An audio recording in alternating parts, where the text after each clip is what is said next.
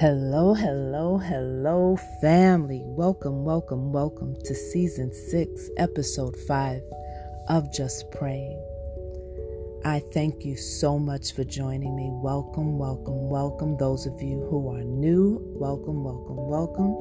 To those of you who are returning, welcome. Remember last season, for those of you that were here, I was doing YouTube videos of Just Praying. This season, I'm also going to try to do that as well, but we have to see how that's going to work out. That was a bit of a challenge for me because physically that was difficult. But some people actually enjoyed that because they're people who are visual and they're people that are okay with listening. So I'm going to try to balance that out so that I can put myself out there physically on YouTube so I can be seen and heard as well.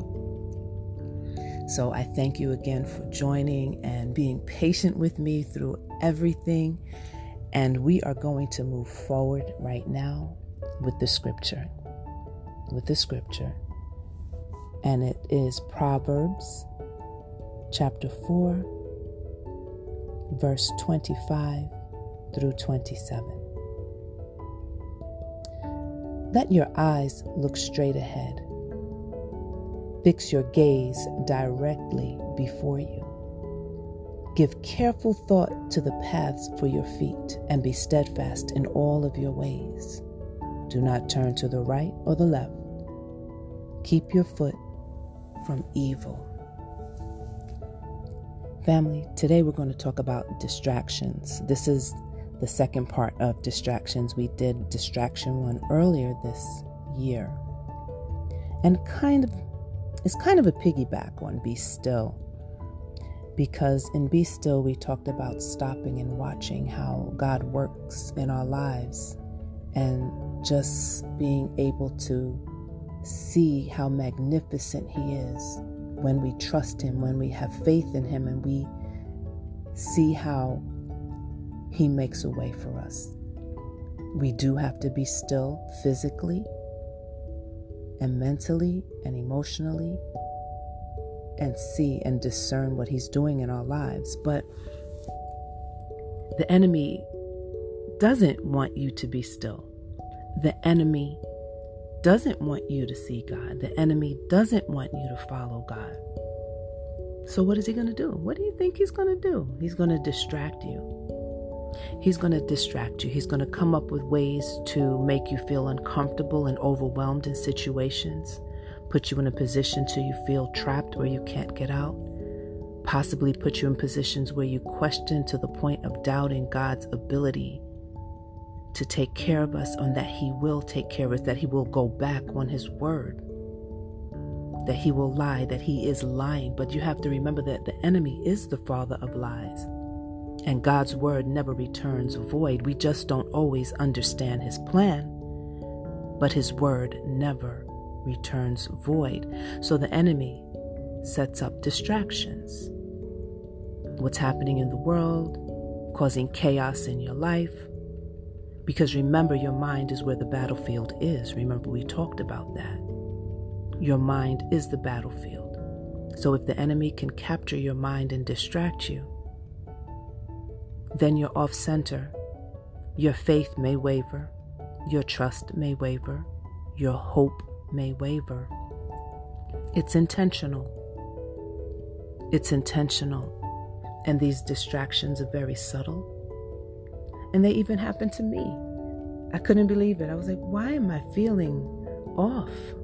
And I realized that there were shifts in how I prayed. Even though I was praying, I wasn't dedicating enough time because I was distracted by all of the things that I had to juggle in my life. And it became overwhelming, which is a tactic of the enemy, instead of just giving it to God, which I was trying. But it's easy to fall off when so many things are out of sync. So once the enemy sees that there's so many things on your plate and he sees you distracted and unable to handle them the way that you were handling it before, or that there was a change in the practice that kept you on track, well, that's his entry into your life to distract you and to cause the chaos. It happens to everyone. So all you have to do is remember that it is a distraction. It is a distraction. And what do you have to do? Be still and know. Be still and know. Stop. Watch God work. Stop. Listen to what God's telling you. Take time to pray. Give all of your worries and all of your cares and all of the things that you cannot carry that are burdensome to you or feeling burdensome to you, and give it back to the Creator who can handle all things. We're going to pray about that now, family. And as I pray for you and with you, I'm going to ask that you hold me in prayer. I'm going to ask that you hold one another. I am going to remind you to pray for one another. Prayer is powerful. Prayer works. I watch it every day. Pray at 9 o'clock. Don't forget. Don't forget. That's setting you up to a routine, and that's setting you up to also include others in your prayer time, because, when you pray for others, those blessings come back to you. So it's not about being selfish and about me, about what I can get through this prayer, but it's about looking out for your fellow man, because that is also what God wants. So let's sit back, relax, and get comfortable. And let's spend some time with the divine. Father God, we thank you. We thank you. We come with grateful hearts. We come in the knowing how much you love us and how much you want us to know that you will never leave our side. Even in silent moments when we don't feel you or hear you, you're there. In those moments where we are uncomfortable, you're there. In those moments where we're overwhelmed, you're there. And you don't want us to feel that way. You don't want us to be distracted by the lies of the enemy.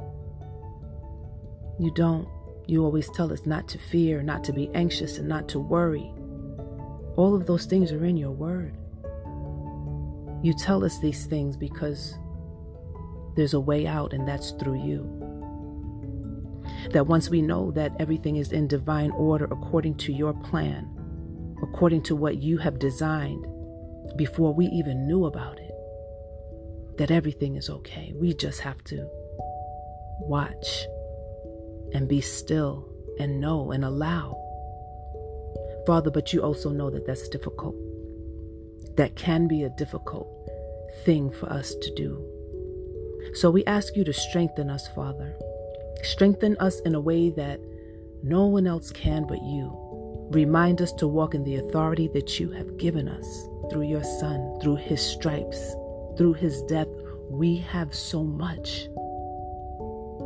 So we can command the things in our lives that we want through your Son's name. So Father, remind us to do these things until it becomes a habit, until we become strengthened and knowing whose we are, the birthright. We thank you for loving us, Father God, beyond measure. We thank you for the words that are set forth so that we can learn and understand what to do and how to do it. We even will wait and allow you to move us in the way that we need to move. We bind the spirits that distract us, Father God, and we walk in faith and trust in everything that is you. In Jesus' name, and it is so, and so it is. Amen.